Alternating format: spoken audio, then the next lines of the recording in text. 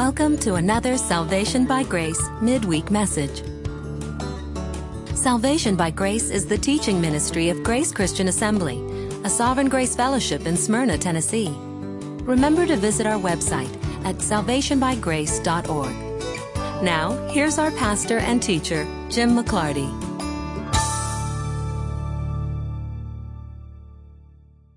I have come tonight loaded for bear. I have so much potential material that we can look at tonight because we have kind of hit a juncture in the history of Israel. But before we do that, I was in Chattanooga a couple weeks ago, and I taught on justification from the book of Galatians. And I made the point that if anyone says, is Jesus and something else, that it has already become a warped gospel, that Paul was very clear that it's Jesus plus nothing. And so I said, almost haphazardly, like a throwaway comment, I said, I want a t-shirt that says Jesus plus nothing. And one of our erstwhile internet listeners was paying attention to my every word, and 2 days ago, I received this t-shirt. I like this t-shirt. So thank you, John. I appreciate that. One of the few times in my life that I have ever said, I wish I had something, and then I actually got it. I should have said,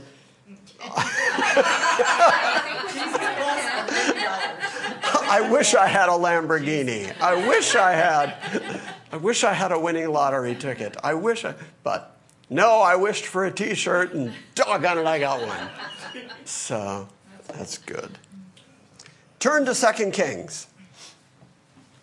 Turn to 2 Kings chapter 17. We will probably only get through the first half of this chapter tonight. It is a fairly long chapter, but it starts out with Hosea reigning over Israel, the southern kingdom, and then moves rather quickly into the fact that during the 9th year of Hosea, the king of Assyria came and captured Samaria.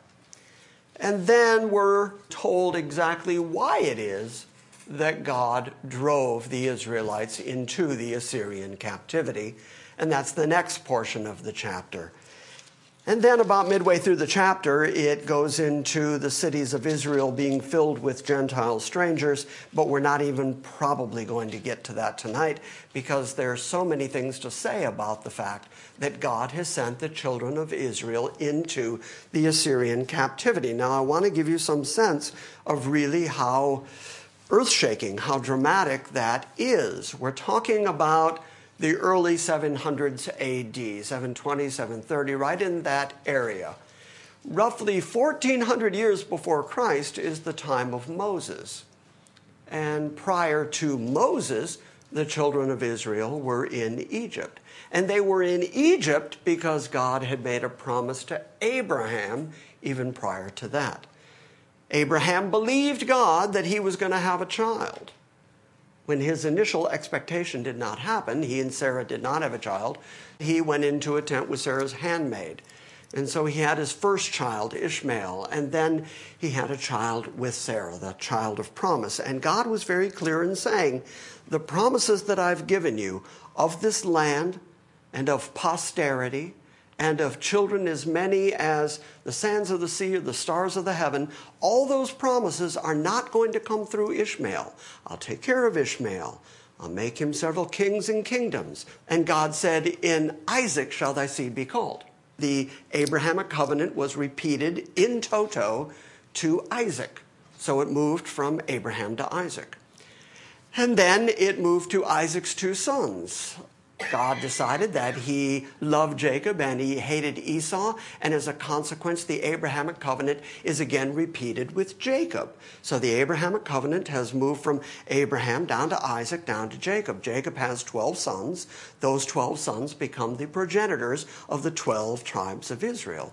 And when Jacob is dying, he leans on his staff, he prophesies over all of his sons and talks about their posterity and what's going to happen in the days to come.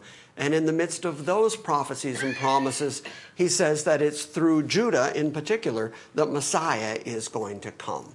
That Shiloh, a lawgiver, is going to come from Judah.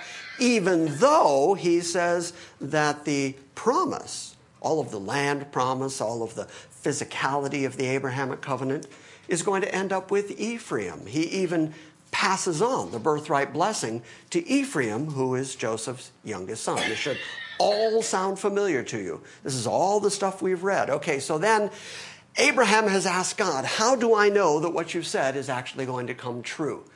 Bad question, because God then tells him the next 400 years of human history to answer his question.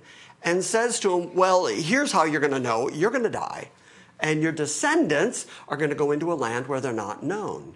And they're going to serve there for 400 years, and they're going to become a mighty nation. And they're going to leave there a greater number of people and with more wealth than they went in.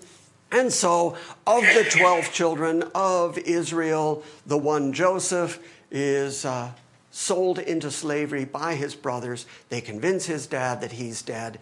Through a series of events in God's good providence, he ends up second only to Pharaoh himself. The book of Exodus begins with, there rose up a Pharaoh who didn't know Joseph, who was worried about how many Israelites now were in that area because Joseph brought all his brothers down, gave them the land of Goshen, and they were becoming a mighty nation. Well, because there were so many of them, Pharaoh decided to put them into captivity. So far, everything God promised Abraham is taking place. But part of the Abrahamic covenant is, after 400 years, I'm going to deliver them out of Egypt, and I'm going to bring them back to this very place, this very land. And they're going to inhabit this land of milk and honey. This is an everlasting covenant that I've made between you and me, an unconditional covenant that God made with the offspring, the generations of Abraham. And so, sure enough, God raises up Moses. Now we're talking about, like I said, about 1,400 years before Christ. Moses, of course, delivers the children of Israel out of Egypt, and for 40 years marches them through the wilderness till the first generation have died off. And so everybody who left Egypt under 20 years of age, those are the people who get to enter the promised land. But they're not allowed to enter the promised land under Moses. Moses gets to see the promised land, but he's not allowed to take the children of Israel into the promised land.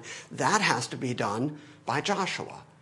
And so Joshua, the name Joshua, Yahashua, shortened to Yahshua. The Greek cognate of that name is Iesus. The English word would be Jesus. And then an angel of the Lord comes about to Mary and says, you're going to name your child Jesus because he's going to deliver his people from their sins. And so Jesus becomes known as the Redeemer of Israel. But he is typified in Joshua, who successfully leads the children of Israel into the promised land. Now, when you go back and you read the book of Joshua, it says that when Joshua took them into the land, it was indeed a land of milk and honey, and that every good thing that God had promised the children of Israel came true. But as part of that deliverance from Egypt to the promised land, during that 40 years in the wilderness, they had to spend some time at Mount Sinai. And Moses was 40 days, 40 nights on Mount Sinai, and God formed another covenant. This is not like the covenant that he formed with Abraham, which was an unconditional covenant. He now forms a completely conditional covenant, a heavily conditional covenant. Here is my law. You're going to do my law. If you do my law, I'm going to make sure to take care of you. I'm going to drive the wild animals out of your land. I'm going to give you peace from all your enemies. You're going to have plenty to eat and drink. I'm just going to take care of you across the board if you do your part of the covenant, which, of course, they end up not doing.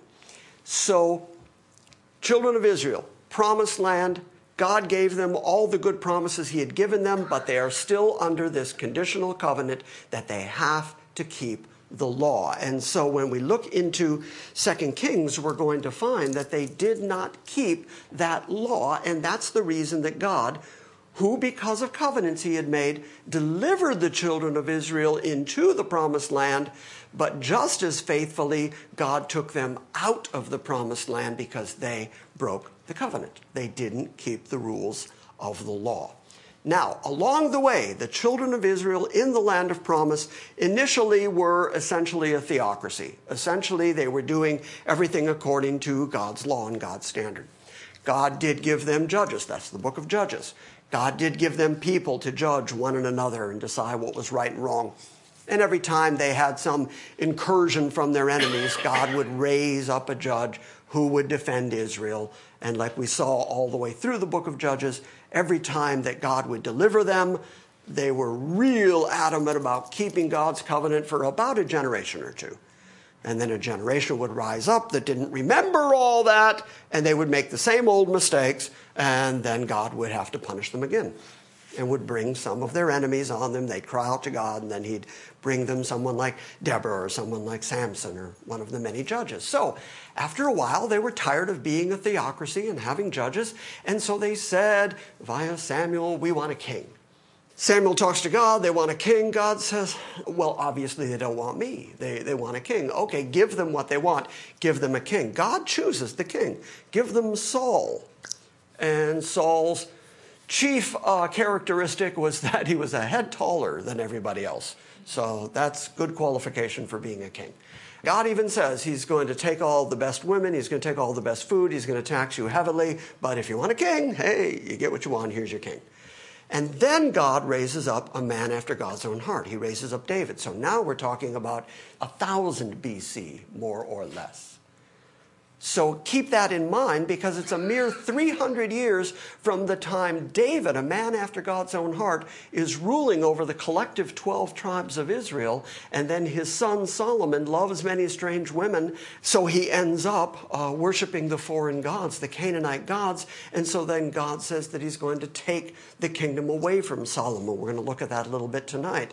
And give it to Jeroboam, his servant. And so the northern 10 tribes are separated from the southern tribe, Judah, and then Benjamin joins Judah, and the Levites that served in the temple. So the southern tribes and the northern tribes are separated, and God continues giving the northern tribe kings, starting with his hand-picked choice of Jeroboam. And at this point, 300 years later, where God is taking them out of the land that he has promised them, out of the land that he has gone through all this trouble to give them, out of this land of milk and honey and protection from all of their surrounding enemies and from all the wild animals and plenty of food. And after giving them all that, he's taken them out, and God reaches all the way back to, this happened because of Jeroboam. You made Jeroboam your king. It's one of the things that God blames Israel for. You made Jeroboam your king, which is really interesting because, as we're going to see tonight, it's really God who made Jeroboam their king. God decided that Jeroboam was going to rule over the northern tribes. But because they accepted that, and because they made Jeroboam king, and then Jeroboam was concerned because his 10 nations over which he was going to be the king, he was worried that those people 3 times a year were going to go back to Jerusalem like the law says they have to do. And so he gave them new places of worship in Dan and Bethel. And he even gave them golden calves to worship, and how to worship on the high places and in the groves and under every tree and all that, just in order to give them a religious practice that was separate from the religious practice that was going on in Jerusalem. So they apostatized. They completely turned their back on God. And so now God, in keeping with his covenant, is now going to punish them and take them out of their land. That's what the beginning of this chapter is about. But it is a huge moment in time where God has said, I kept my covenant with you. I kept my covenant in giving you the land. But because of how you acted, I'm now going to take you out of that land because I'm keeping my covenant. My covenant includes, if you don't keep my law, I'm going to take you out of the land. And so now I'm going to do it. Also, God has told them very specifically, you have to keep Sabbaths. You have to keep Sabbaths every week, every 7th day of the week. Every Saturday is a Sabbath to you. You have to keep your 7-year Sabbaths when you let the land lay fallow. You have to let the land rest. Every 6 years, you can harvest the land and plow the land and grow, but on the 6th year, you have to make sure that you harvest enough to let the land just lay fallow. And then every 50 years, you're going to have a high Sabbath. You're going to have a day of restitution when, in fact, everything that was given by me to everybody in Israel, every land allotment, and even every financial bargain that you've made with each other is all going to be settled. We're going to wipe out all the debts because that's the time of Jubilee. And so these were set in stone, quite literally. These are things that God has said, you have to do this. Well, the Israelites very quickly stopped doing it. They weren't keeping their Sabbaths. They weren't spending time in the temple doing God's sacrifices the way God said to do it. And they weren't letting the land rest. And they weren't paying attention to when the Jubilees were coming, when they would make deals, strike deals with their neighbors, financial deals or land deals or slavery deals. They weren't paying attention to God's Jubilees. And so one of the reasons, and I find this fascinating, one of the reasons that God has taken Israel out of the land of promise is so that the land can enjoy its Sabbaths. Okay, you didn't let the land rest? Well, it's going to rest now. You're not even going to be in it, any less plowing in it or growing in it or living on it. I'm going to take you out so that the land can enjoy its Sabbath. So God was real serious about this covenant that he made with Israel. Now, I said before, it's a conditional covenant. It's not a covenant that God ever said to the children of Israel, hey, I've got 613 really good ideas. What do you think? Are you happy to go along with this? Instead, he imposed his covenant on Israel because they were his people, his chosen people, and he took them as a nation to be his people, and then he imposed this conditional covenant on them and said, I'm going to take care of you if you do it, and I'm going to punish you if you don't do it. And they didn't do it, and God, a covenant-keeping God, did punish them. Now, as we read through 2 Kings chapter 17, a great many of these would be really easy to apply to America and Europe and really the whole world in this modern day. Because we're doing all these same things that Israel did that God got so angry about. The anger of God was kindled. The fury of God was kindled against Israel for being exactly the way people are being today. And so I expect that if God was this angry, if he was this angry about it back then, I have to assume that a God that doesn't change is equally angry about it today. That's right. But I will try not to make too many contemporary applications so that we can get lots of Bible tonight. Okay, so that should give you context. I mean, God is faithfully keeping the covenant. I'm stressing that because I have read so many things online that said that God had to do this to Israel because Israel had turned their back on him, and that God, in taking them out of the land, was angry at them and permanently getting rid of them. That he was driving them not only out of the land on a temporary basis, but that God was driving them completely out of history. And that now that they're the lost tribes, that they have been lost among the nations of the Gentiles, and they have no idea who they are, then they make the leaps to, and now those promises that belong to Israel belong to the church, and Jesus is the true Israel, and so if you're in Jesus, then you're the true Israel, and all the promises that God promised to Israel are fulfilled in the church. Except that, you're going to see it again tonight, these promises are so tangible, and they have so much to do with the land in the Middle East, of which Israel has never possessed. Even under Joshua, they never possessed the totality of the land that God promised to Abraham. The unconditional covenant that God made to Abraham stretches all the way down to the Nile and all the way east to the Euphrates River. And the Israelites have never occupied all that land. But they have to if God keeps covenants.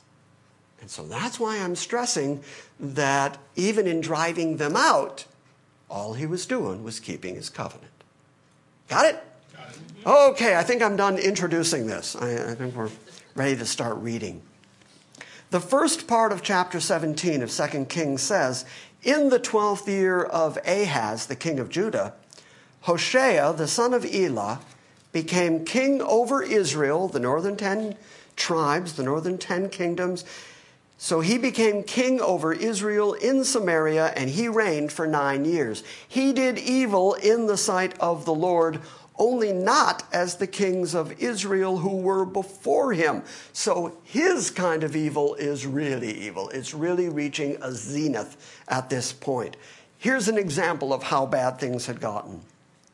Shalmaneser, the king of Assyria, came up against him, and Hoshea became his servant and paid him tribute. Okay, let's talk about what the whole point of the king of Israel is. What is the king of Israel supposed to do? He's supposed to be a representative of God. He is supposed to be advancing the notion that God is protecting and keeping his chosen people, Israel, and he is supposed to be keeping the people of Israel in the way of God, in the law of God, after the statutes of God. And who does Hosea turn to? Not God, to Shalmaneser. So now the ruler of Israel is not even an Israelite. The one who has the authority in Israel is Shalmaneser, an Assyrian king. And Hoshea has become a puppet king. But then, just like all men, because he thought he was really clever, he decided that he would make a deal with So, who was the king of Egypt, and that he would pay tribute to the king of Egypt so that the king of Egypt would help him throw off Assyria, and the king of Assyria got wind of that, especially because he didn't get his tribute. And so he's going to go ransack Israel.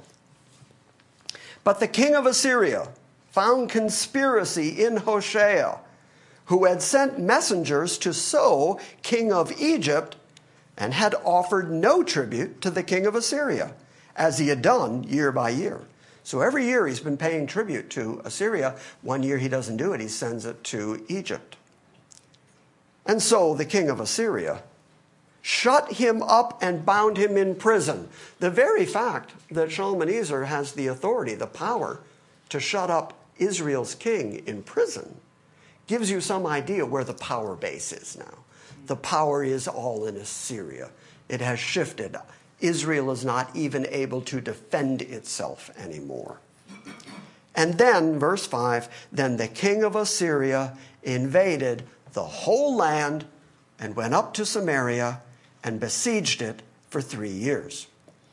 Now, when we were looking at 3 of the minor prophets, when we took our break in the middle here of 2 Kings, we saw that the prophets were all telling Israel that if they did not return to God, if they did not keep God's law, that in fact they were going to go into captivity, that they were going to be punished by God, that God was going to use a foreign king, and these foreign kings were going to encroach on Israel. So what's happening here when Shalmaneser comes into Samaria is precisely and exactly what God told Israel was going to happen. He's going to punish Israel by a foreign king. Now this is, like I said, the early 700s. In about 722 BC, this Shalmaneser began to attack. Then he died, and his successor was a guy named Sargon II. And it was Sargon II who completed the deportation of the Israelites and put them into slavery. So again, look at the big picture. We're in Egypt for 400 years. We're slaves in Egypt. God delivered us. God sends us a deliverer, Moses. And then he brings us via Joshua into a promised land that's going to be ours in perpetuity. It even includes Jerusalem, the place where God chose to place his name. The God of Israel has proven himself to be the only true God, the only living God, and all he expects is for Israel to stay true to him. And because they couldn't keep that up from the time of David until roughly 300 years later, he's put them back in slavery. They started out in slavery, they ended up in slavery. But in between, they got a taste of the land of milk and honey. They got a taste of that good land. They saw God keep every one of his promises. That's what Joshua says. Now, of course, you get to the book of Hebrews, and the writer of the book of Hebrews makes the comment that if Joshua had indeed given Israel permanent rest, then David wouldn't have later written about a day of rest coming. That the very fact that David had to again talk about a day of permanent rest proved that even though God gave them everything he had promised them under Joshua, it still wasn't a permanent rest. And so that is still held out for Israel, that someday God is going to give them the promised rest that was part of the Abrahamic covenant. Have I lost anybody yet? I'm going real fast through bits and pieces of the Old Testament because I'm trying to coalesce all of this stuff so that you really get a feel for what the Old Testament is about, what it says. Up until this point, until 2 Kings 17, we've gone verse by verse, all the way up to here. So I'm just reciting things that you hopefully remember from all these years of studying the Old Testament.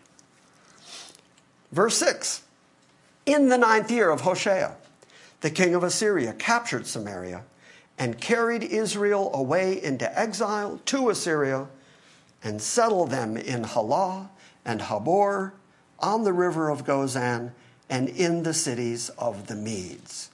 So now Israel is in captivity. So why? Why did this happen? Just so that you don't miss it, even though you could figure it out by reading everything up until this point. The writer of 2 Kings is now going to take the time to say, this is why Israel went back into slavery. This is what Israel did. So you don't miss it. Verse 7, now this came about because the sons of Israel had sinned against the Lord their God, who had brought them up from the land of Egypt, from under the hand of Pharaoh, king of Egypt, and they had feared other gods, and walked in the customs of the nations whom the Lord had driven out before the sons of Israel, and in the customs of the kings of Israel which they had introduced. So think about it from God's perspective for a moment.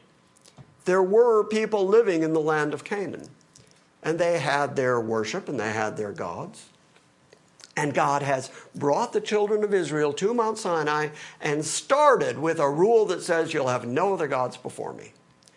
Second rule is you'll make no graven images.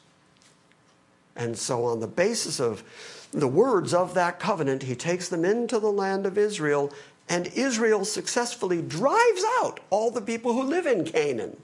So it's very clear that God is not for those people. God is for Israel, and he's not for the Canaanites that are living in the land who Israel have conquered and driven out. So what does Israel do? They say, you know those gods that those conquered people had? They seem like good gods. Just to be safe, let's also worship them. And God started out with, don't do that. And right away they began worshiping gods of Canaan. Verse 9, and the sons of Israel did things secretly that were not right against the Lord their God. Moreover, they built for themselves high places in all their towns, from watchtower to fortified city. And they set for themselves sacred pillars and Asherim on every high hill and under every green tree. And there they burned incense on all the high places, as the nations did, which the Lord had carried away to exile before them. And they did evil things, provoking the Lord. And they served idols, concerning which the Lord had said to them, you shall not do this thing. So God was very clear about don't do it. And they, feeling self-sufficient, they, assuming that they could make up their own religious ideals, decided that they would go ahead and do it anyway, because after all, God's for us. So we can play around on the edges of sin here. We can secretly do all sorts of things that God said not to do, because that is the presumptive nature of human beings. We think that we can play around on the edges of sin and we'll be okay. Now, I know I said I'm not going to apply this to our contemporary day, but before you become too haughty too quickly and start thinking, well, yeah, but that was the Israelites back then in the Middle East doing that stuff. We don't do that now. Really? We have a TV show called American Idol. You mean we don't worship idols? We are still keeping holidays that you don't find anywhere in the Bible. We've even given them the name, holy days, holidays. We're still keeping Easter, which the Bible doesn't know anything about other than it being the day that Christ rose, but rabbits and eggs, well, that's the Ishtar feast. That's even the name that was given to that spring feast. And that spring Bacchanalia feast has now become part of the American economy. So you mean we're not chasing after foreign gods? I won't even get into the Christ Mass. I mean, there are so many things that we are doing that we're just so comfortable with because they're just so common that we think, well, we're okay with God because we're not doing the things that the Israelites used to do. But there are still plenty of people all over the place who are doing secret things against God. Everywhere. And God was angry about it then, and he's angry about it now. So they served idols concerning which the Lord had said to them, you shall not do this thing. Verse 13, yet the Lord warned Israel and Judah through all his prophets and every seer, saying, turn from your evil ways and keep my commandments, my statutes, according to all the law which I commanded your fathers and which I sent to you through my servants, the prophets. That's why we took the time to go and look again at Micah and Hosea and Amos. That's why we took the time out to go and look, because God sent prophets to Israel at that particular juncture in time, and they all with one voice said the same thing. You've got to turn from your ways, or else God has to punish you, because that's what the covenant includes. And you're doing all these things that are going to bring the wrath of God down on you. So God uses that as one of the signs of the guilt of Israel. I even sent you prophets. I sent you people to warn you. I sent prophets in your midst who reminded you that you needed to come back to me, and still you didn't do it. I sent you prophets that said, no more idols, but you still did it. So God says again, you're guilty of that. Verse 14, however, they did not listen. They stiffened the necks like their fathers, who did not believe the Lord their God. And they rejected his statutes and his covenant, which he had made with their fathers, and his warnings with which he had warned them. And they followed vanity, and they became vain, and went after the nations which surrounded them, concerning which the Lord had commanded them not to do like them. And they forsook all the commandments of the Lord their God, and made for themselves molten images, even 2 calves, and made an Asherah, and worshipped all the host of heaven, and they served Baal. Then they made their sons and their daughters pass through the fire, and they practiced divination and enchantments, and sold themselves to do evil in the sight of the Lord. So the Lord was very angry with Israel, and removed them from his sight. None was left except the tribe of Judah. Also, Judah did not keep the commandments of the Lord their God, but walked in the customs which Israel had introduced. And the Lord rejected all the descendants of Israel and afflicted them and gave them into the hand of plunderers until he had cast them out of his sight. And when he had torn Israel from the house of David, the house of David's the southern kingdom, the kingdom of Judah, when he had torn Israel, the northern tribes, from the house of David, look at the next part, they made Jeroboam, the son of Nebat, their king. Then Jeroboam drove Israel away from following the Lord and made them commit a great sin. And the sons of Israel walked in all the sins of Jeroboam, which he did, and they did not depart from them until the Lord removed Israel from his sight.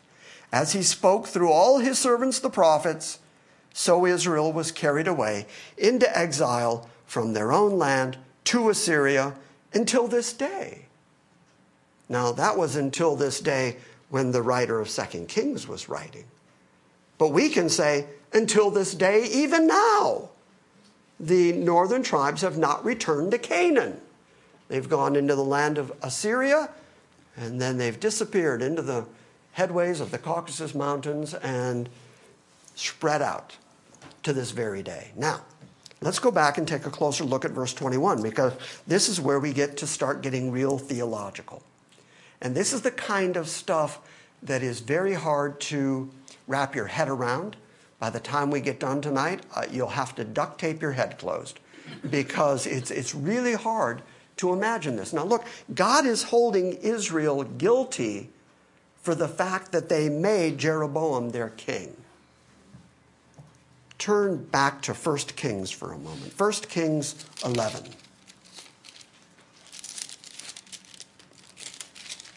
Turn back to 1 Kings chapter 11.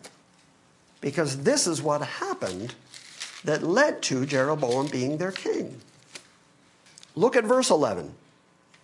Chapter 11, verse 11 of 1 Kings says, "So the Lord said to Solomon, because you have done this thing," that's loving many strange women, and so the following foreign gods, introducing foreign worship into Israel, "because you've done this thing, and you have not kept my covenant and my statutes, which I have commanded you, I will surely tear the kingdom from you, and I will give it to your servant." You know, here God is taking responsibility for the fact that he is going to take the northern tribes of Israel and give them to the servant of Solomon. "Nevertheless," says verse 12, "nevertheless I will not do it in your days for the sake of your father David, but I will tear it out of the hands of your son.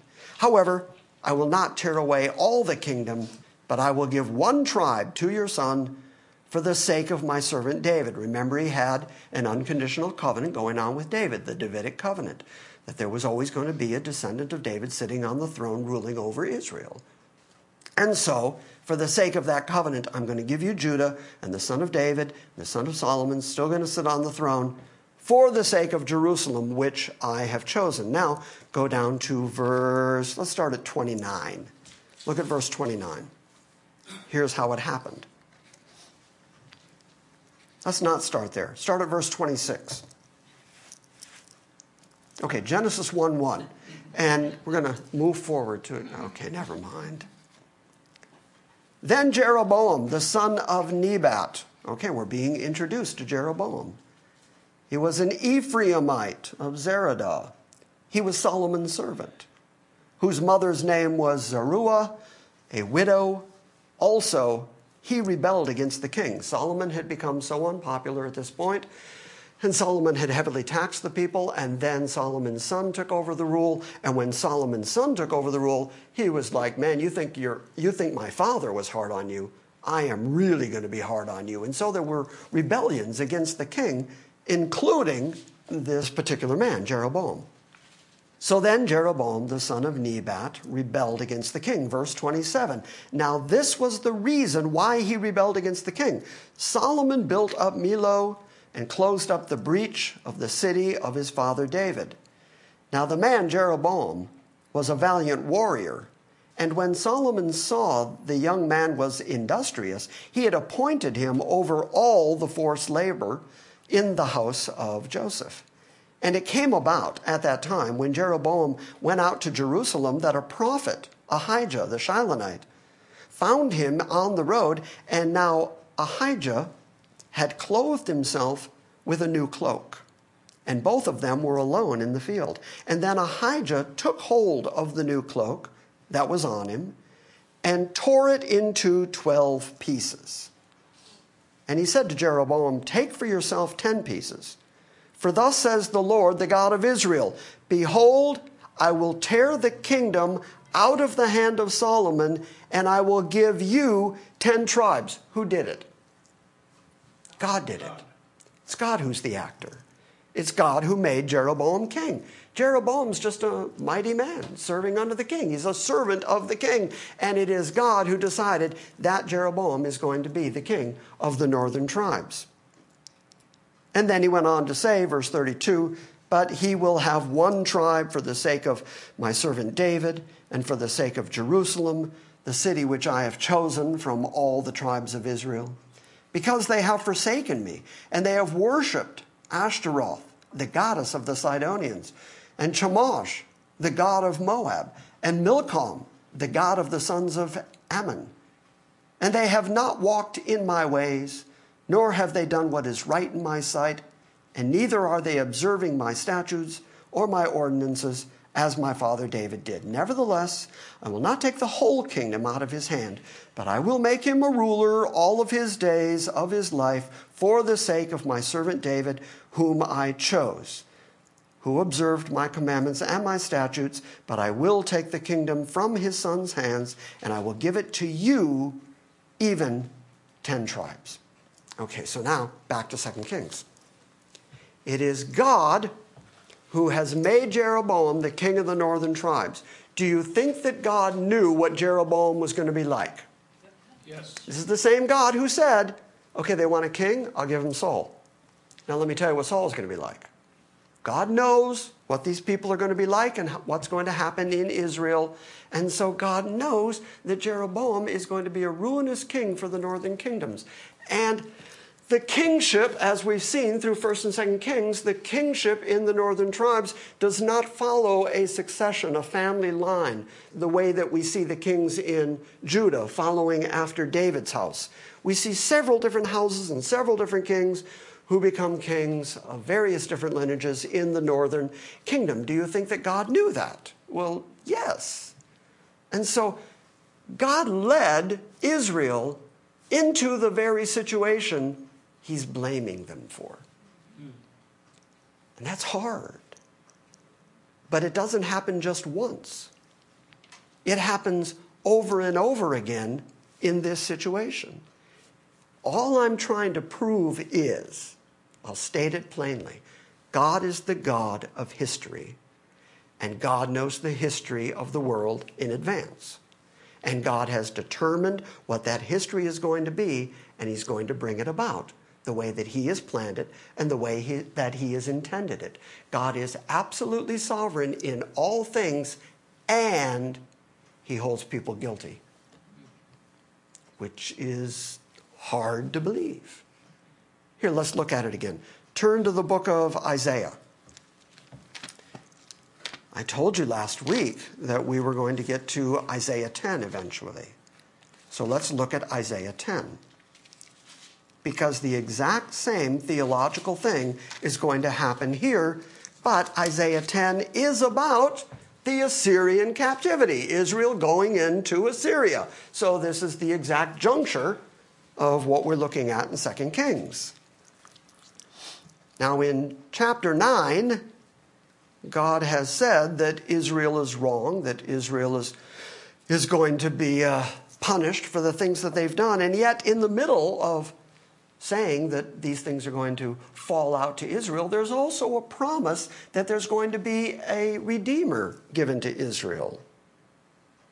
And that's where we get chapter 9, verse 6. For unto us a child is born, unto us a son is given. And the government, which is what this is all about, the succession of kings, the succession of kings under the Davidic covenant, or after Jeroboam and the evil kings, he now says, and the government's going to be on his shoulders. He's my ultimate king. And his name will be called Wonderful and Counselor and Mighty God, Eternal Father, Prince of Peace. And there will be no end to the increase of his government or of his peace. Look at the next verse. On the throne of David and over his kingdom. God's still keeping the Davidic covenant. God has promised that there's going to be a descendant of David sitting on David's throne, ruling over the 12 tribes of Israel. Well, that hasn't happened since Solomon, but that's the covenant that God has made. So that still has to happen somewhere. How's it going to happen? It's going to happen in this one. This one who is God. This one who is a child born and a son given. The government's going to finally be on his shoulders. And of his kingdom and his rulership and his government, there's going to be no end. It's an eternal kingship that he's ultimately going to have. There will be no end to the increase of his government or of his peace, and on the throne of David and over David's kingdom. Okay, what's David's kingdom? All 12 tribes. So you've got these northern 10 tribes and they've disappeared to history. You've still got the Judahites. You can still find a Jew. But go find me a Reubenite. It's hard to find a Reuben sandwich. Go find someone who's a descendant of Issachar and knows it. And you can't find these folks anymore. A Danite? We don't know. A Judahite? Yes. And yet the promise is that Jesus is going to be the ultimate king who is going to rule on the throne of David over the kingdom of David. Why? To establish it. Why does it have to be established? Because it's been broken up. It has to be established. To establish it and to uphold it with justice and righteousness from then on and forevermore. And I love the last line, the zeal of the Lord of hosts will accomplish this. God will do this. He just hasn't done it yet. Now, it's worth saying at this point, I believe that Jesus is coming back. It's been 2,000 years, give or take, since he left. But I live with the constant expectation that he's coming back. The people who don't believe he's coming back, perfectly in line with what Peter predicted, the people who don't think he's coming back say, well, it's been a long time. It's been 2,000 years. Where is he? Yeah. In fact, show me your God. God was silent for 400 years between the end of the Old Testament and the book of Matthew. There's 400 years in there, the intertestamental period when there were no prophets in Israel, God wasn't speaking, and they thought, well, God's done with us. He's abandoned us. And then God sends them Jesus, and it all starts again. Well, okay, at this moment in time, God's quiet again. Doesn't mean that God doesn't exist. It just means that in his own divine sovereignty, he has chosen at this moment to kind of leave human beings to their devices. But he's still in control of human history. He's still holding people responsible. He's still saying that they're guilty. Now, the reason I brought up it's been 2,000 years and he hasn't come back is that 2,000-year gap hasn't changed my expectation. I still think he's going to be back. Why? Because God said it. Time doesn't matter. The fact that it's been 2,000 years doesn't matter. God said it. I believe it. It's going to happen. No, God said it. It's going to happen, whether I believe it or not. Okay, so God said that he's going to reestablish national Israel with Jesus as their king. Hasn't happened yet. Is it going to happen? Yeah. Hasn't happened for some 2,700 years, going back to the Assyrian captivity. But God said, the same way I drove you out of your land, I'm going to bring you back to your land. I'm going to bring all 12 tribes, and Jesus is going to sit on the throne, David's greater son, and rule over Israel. That's why it's important that the genealogies in the book of Matthew and the book of Luke trace Jesus back to David, so that you see that he's the greater son of David. And so, I've still got a lot to go. I got a lot of talking to do still. And so God is in charge of these things. God has said these things. He's promised these things. So far in history, he has done everything he said he was going to do. I'm going to give you a people. They're going to be numerous like the stars or like the sand. That happened. I'm going to bring them into Egypt. Okay, that happened. I'm going to bring them out of Egypt and bring them to this land. Okay, that happened. And then if they don't keep my law, I'm going to take them out of the land. Okay, that happened. So far, God's got 1,000 batting average going. Unto us a child is born. That son has been born. And that happened. Again, everything God has said. Coming back. Absolutely. And we can look at so many prophecies of the coming of Jesus. And that happened. And so I say everything else God has promised concerning Israel also has to happen. The fact that it hasn't yet doesn't change it. Okay, that was all sort of parenthetical because I want to look at chapter 10. Woe to those who enact evil statutes and to those who constantly record unjust decisions, so as to deprive the needy of justice and rob the poor of my people of their rights. Does any of that sound familiar? I don't have to apply that. And they rob the poor people of their rights in order that widows may be their spoil and so that they may plunder the orphans. Now, what will you do in the day of punishment and in the day of devastation, which will come from afar? To whom will you flee for help? The point being, it's God that's doing this to you. You can't flee to God for help. He's doing it to you. And where will you leave your wealth? Nothing remains but to crouch among the captives and fall among the slain. And in spite of all this, his anger does not turn away, and his hand is still outstretched. Woe to Assyria, the rod of my anger. Okay, this helps us understand the attitude of God. God has used Assyria, the king of Assyria, in order to punish the northern tribes of Israel. So it's God who's in charge of the kings of Assyria, which is why I say God's in charge of human history on planet Earth. He has his chosen people, he has his elect people, he has his chosen nations, but he's in charge sovereignly of the whole world. Woe to Assyria, the rod of my anger and the staff in whose hands is my indignation. I send it against a godless nation, against Israel, and I commission it, Assyria, against the people of my fury, to capture booty and to seize plunder and to trample them down like mud in the streets. Yet it, Assyria, does not so intend. Assyria doesn't know this is God doing this. Assyria doesn't realize that they're in God's hand doing what God intended. They're just out there conquering. They're just out there doing what empires do. We're empire building. So we're going to go after Israel without understanding that it is God who is using us to punish Israel. Yet it does not so intend, nor does it plan so in its heart. But rather, it is its purpose to destroy and to cut off many nations. That's what I said. Its intention is to empire build. For it says, are not my princes all like kings? Is not Calno like Carchemish, or Hamath like Arpad? And isn't Samaria like Damascus? These are cities that they have crushed. And so they're saying, Samaria is going to be like Damascus. We've already taken Damascus. We've taken the Syrians. We're going to conquer Israel the same way. As my hand has reached to the kingdoms of the idols, whose graven images were greater than those of Jerusalem and Samaria, shall I not do to Jerusalem and to all her images just as I have done to Samaria and to all her idols? The point being that the kings of Samaria at this point are boasting about the ease with which they have conquered Samaria. Look at us go.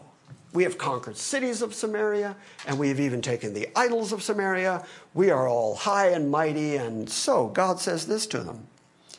So it will be that when the Lord has completed all his work on Mount Zion and on Jerusalem, he will say, I will punish the fruit of the arrogant heart of the king of Assyria and the pomp of his haughtiness. Wait! Those are the people you used to punish your people. And now you're going to punish the people who punished your people for the haughtiness with which they punished your people. Can you understand that? I mean, how do you wrap that around your theology? How are you going to grab a God that's that sovereign, who can not only use arrogant, boastful nations in order to accomplish his will, he can then turn around and punish those very nations for doing the very thing he caused them to do. And that's what this says. For he, Assyria, has said, by the power of my hand and by my wisdom I did this. For I have understanding, and I have removed the boundaries of the people, and I have plundered their treasures. And like a mighty man, I brought down their inhabitants, and my hand reached to the riches of the peoples like a nest. And as one gathers abandoned eggs, I gathered all the earth, and there is none that have flapped its wings or opened its beak or chirped. And then listen to God talk to him. Is the axe to boast itself over the one who chops with it? Think about that phrase. When you hammer a nail, does the hammer get to go, look at me go? No, the hammer is only useful in the hand of the person doing the hammering. So it is God who has used Assyria to punish Israel, and he says, is the axe going to boast against the one who chops with it? Is the saw going to exalt itself over the one who saws with it? Well, that would be like a club wielding those who lift it. That'd be like the tail wagging the dog. That would be like the hammer saying, I'm in control of the person who uses me to hammer. It would be like the rod lifting him who is not wood. Therefore, the Lord, the God of hosts, will send a wasting disease among his stout warriors, and under his glory he will send a fire that will be kindled like a burning flame, and the light of Israel will become a fire, and his Holy One a flame, and it will burn and devour Assyria's thorns and briars in a single day, and he will destroy the glory of his forest and of his fruitful garden, both soul and body. And it will be as when a sick man wastes away, and the rest of the trees of his forest will be so small in number that a child could write them down. God's going to destroy Assyria. Okay, let's see if that happened in human history. Where's Assyria? It's become other nations now, hasn't it? It's Iran. Yeah, it's got other kings now, doesn't it? It's got other leaders. As a people group, are they called Assyrians anymore? No, they're not. Because God wasted that nation.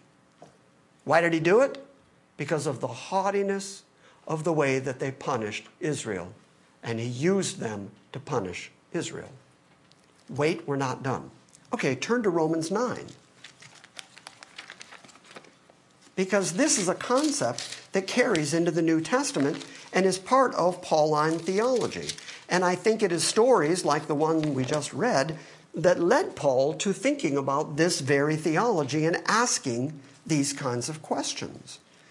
Chapter 9 talks about how God has chosen one and hated another. Through Isaac your descendants will be called. At this time I will come and Sarah's going to have a son and there's going to be twins and I'm going to choose the younger over the older. Jacob I've loved, Esau have I hated. And what are we going to say then? That there is no justice with God? Well, may it never be. Because he already said to Moses, I will have mercy on whom I'll have mercy. I will have compassion on whom I will have compassion. So then it does not depend on the man who wills or the man who runs. It depends on God who shows mercy. And then he goes and talks about Pharaoh for a while. And then he describes it in such a way. God's destruction of Egypt and destruction of Pharaoh and all the armies, and God saying things like, I'll have mercy on whomever I'll have mercy, and on whom I will, I'll harden. And then verse 19 asks this question. You will say to me then, the Pauline theology will lead you to ask this question. If you haven't asked this question, you don't understand Paul yet. Paul's question is, so why does he still find fault? For who resisted his will? Okay, so no one's resisted the will of God. Everybody ends up doing what God determined they were going to do. He declared the end from the beginning. God is in charge of his universe. But if that's the fact, if it is God who decided that people were going to be a certain way and then chose certain people for himself, how can he possibly find fault with people who only did what they were foreordained to do? Doesn't that sound like a good question? I mean, that's a good philosophical question that you could banter about for a long time. And you can argue about the character and the nature of God. And you can talk about whether God's the author of sin. And you can talk about free will and whether people are foreordained to do things or whether they have a willfulness and so God is punishing their will. What is Paul's answer to this question? When you bring up the question, well then how is that fair? Paul's answer is, who are you? Who are you? You don't get to talk back to God. Remember what God said? Is the axe going to boast against the one who uses it? I use you. I'm the God over everybody. I choose people. I choose people groups. I chose nations. I raised up some nations and I brought down other nations. I'm in charge of this world. And who are you to stand up on your hind legs and yell at me as if you will demand and I will give you an answer? It's never going to work that way. So look at what Paul says. On the contrary, who are you, O man, who answers back to God? In other words, the declaration is God's like this. This is what God does. God raises up a king like Jeroboam and then tells Israel they were wrong to make Jeroboam their king. God raises up Assyria, makes them a mighty army, and then uses them as his battering ram to punish his people Israel because they didn't keep his law. And then he punishes Assyria for the way that they have, in their haughtiness, come down on Israel. And the answer to, how is that fair? If everybody's doing what God wants them to do, how does he judge anybody? The answer is, because that's what God's like. And you don't get to say, I don't like what God's like.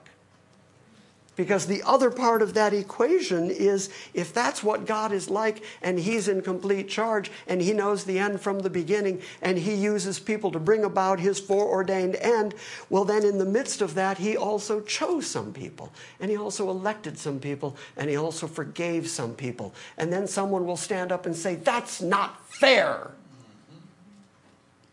And the answer is, yeah, but that's what God's like. And we see it time and time and time again. And you, oh man, are not welcome to come into God's presence as if you're going to put God on trial. As if you're going to say, I'll be the judge of whether you're being fair or not. God does not give an answer to human beings for the way he is. You got that? And that theology goes all the way through the Bible. I have other examples. There are plenty of other examples. But since we're talking about Assyria, this is the most obvious one. Yeah? Thank God he shows us what he's like. Otherwise, we're just bumping into the walls. Yes. Thoroughly confused. Yes. And isn't the whole world bumping into the walls and thoroughly confused? Okay, well, we're not done yet. I know it's getting late, but we're still not done. There's still something more to do yet tonight. All right, let's go. All right, one more passage. Find the prophet Zechariah. Turn to Zechariah 10. Zechariah 9, starting at verse 11, there's the promise of the deliverance of Judah and Ephraim, the northern kingdom and the southern kingdom. But then starting in chapter 10, starting at verse 1. Everybody there? Still hear pages flipping. I don't hear Micah flipping pages, but that's because he has an electronic Bible. And he's tapping to that verse. Ask rain from the Lord at the time of the spring rain, the Lord who makes the storm clouds, and he will give them showers of rain, vegetation in their fields of each man. For the teraphim speak iniquity, and the diviners see lying visions and tell false dreams. They comfort in vain, and therefore the people wander like sheep. They are afflicted because there is no shepherd. My anger is kindled against the shepherds, and I will punish the male goats. For the Lord of hosts has visited his flock. And who's his flock? The house of Judah. And will make of them like his majestic horse in battle. From them will come the cornerstone. You think that's a messianic phrase? From Judah is going to come the cornerstone. Jesus was the chief cornerstone, rejected by the Jews, and yet beloved, unique. From them, from the Jews is going to come the cornerstone. From them is going to come the tent peg. From them, the bow of battle. And from them, every ruler, all of them together. And they will be as mighty men treading down the enemy in the mire of the streets of battle. And they will fight, for the Lord will be with them. And the riders on horses will be put to shame. Look at verse 6. This is why we went to this passage. And I shall strengthen the house of Judah, and I will save the house of Joseph. Who's the house of Joseph? Remember earlier I said Joseph's two sons, Ephraim and Manasseh, were brought before their grandfather, Jacob, whose name was changed to Israel. And Jacob wittingly crossed his hands and he put the birthright promise on Ephraim. And Ephraim became the chief tribe in the northern kingdom, so that the northern kingdom was sometimes known by the nickname of Ephraim and Mount Ephraim. And so all the collective 12 tribes of the north under the headship of Ephraim are called, sometimes the nickname, the tribes of Joseph. And God here says, he is going to strengthen the house of Judah, and he's going to save the house of Joseph. Well, they need saving. They're scattered among the Gentiles. They're scattered all over the world. They need to be restored. Keep reading. And I shall bring them back because I have had compassion on them. And they will be as though I had not rejected them. What were we reading in 2 Kings? God said repeatedly, I've put them out of their land. I've rejected them. And here is God saying, I am going to make it as though I had not rejected them. He's going to bring them back into their land. Why? For I am the Lord their God, and I will answer them. God has made an everlasting covenant, unconditional, with Abraham, Isaac, and Jacob, and the descendants thereof. And God is going to keep that covenant despite what human history looks like. Despite all the things that God had to put them through in keeping with the covenant that they broke. He had to punish them and take them out of the land and afflict them, but he also equally promises them. How many times have you heard me say this? All the prophets of God speak with one unified voice. They all say the same thing. They all say God is going to punish Israel and Judah, and God is going to restore them. And God's going to bring all 12 tribes back to their land, and God is going to put David's greater son on the throne in Jerusalem, ruling over the 12 tribes. That's what all the prophets say. That's what the whole Bible is about. That's what the Old Testament rings with. That's the thread that's woven all the way through the Old Testament and even into the New Testament. And what it all means collectively is the church is Israel. That's wrong. That's wrong. It's not what it means. No, clearly it means that God knows who Israel is and has made promises and covenants to Israel which he will keep. Because I have had compassion on them. And they will be as though I had not rejected them, for I am the Lord their God, and I will answer them, and Ephraim will be like a mighty man. That's the northern kingdom. They're going to be like a mighty man, and their heart will be glad as if from wine. And indeed their children will see it and be glad, and their hearts will rejoice in the Lord. I will whistle for them to gather them together, for I have redeemed them. And they will be as numerous as they were before when I scatter them among the Goyim, among the Gentiles, among the peoples. When they're in that scattered condition, they will remember me in those far countries, and they and their children will live and come back. And I will bring them back from the land of Egypt, and I will gather them from Assyria, and I will bring them into the land of Gilead and Lebanon until no room can be found for them. And he will pass through the sea of distress, and he will strike the waves in the sea, so that all the depths of the Nile will dry up, and the pride of Assyria will be brought down, and the scepter of Egypt will depart. And I shall strengthen them in the Lord, and in his name they will walk, declares the Lord. Okay, so that's the end of the story of the Assyrian captivity. In 2 Kings, we saw God say, I'm sending you into the Assyrian captivity. But the promise is held out by all the prophets that God is not going to forget Israel. God is a covenant-keeping God. If God does not do this for Israel, everything we've been talking about tonight, if God does not do that, you can have no confidence whatsoever that he'll save you. Because he's a God who says things and doesn't do it. He's a God who just lies willy-nilly and says, I'm going to bring you back and I'm going to establish you. Oh, never mind. And they'll need more space because there'll be more of them. Absolutely. And the promise, like I said, of the Abrahamic covenant is there will be more space. So that's the big story of the Assyrian captivity. At that point in 2 Kings, the attention goes to Judah. Because now we know where the northern tribes are. We've seen the whole succession of the kings of the northern tribes, and then we've seen the downfall of those kings and the downfall of those 10 family groups. They have been taken into the Assyrian captivity, and 2 Kings pays attention from this point forward to Judah, and then is going to culminate in Judah being taken into the Babylonian captivity. That's where we're at. Got it? Got it. That's fun, isn't it? I like that stuff. I think the Bible is exceedingly clear on the subject. And any theology that comes to a different conclusion or comes to a church Israel replacement conclusion or anything like that has to work extra biblically to get there. I just agree with what the Bible says. Thank you for listening to this week's Salvation by Grace message. We welcome your feedback and encourage you to visit our website at salvationbygrace.org.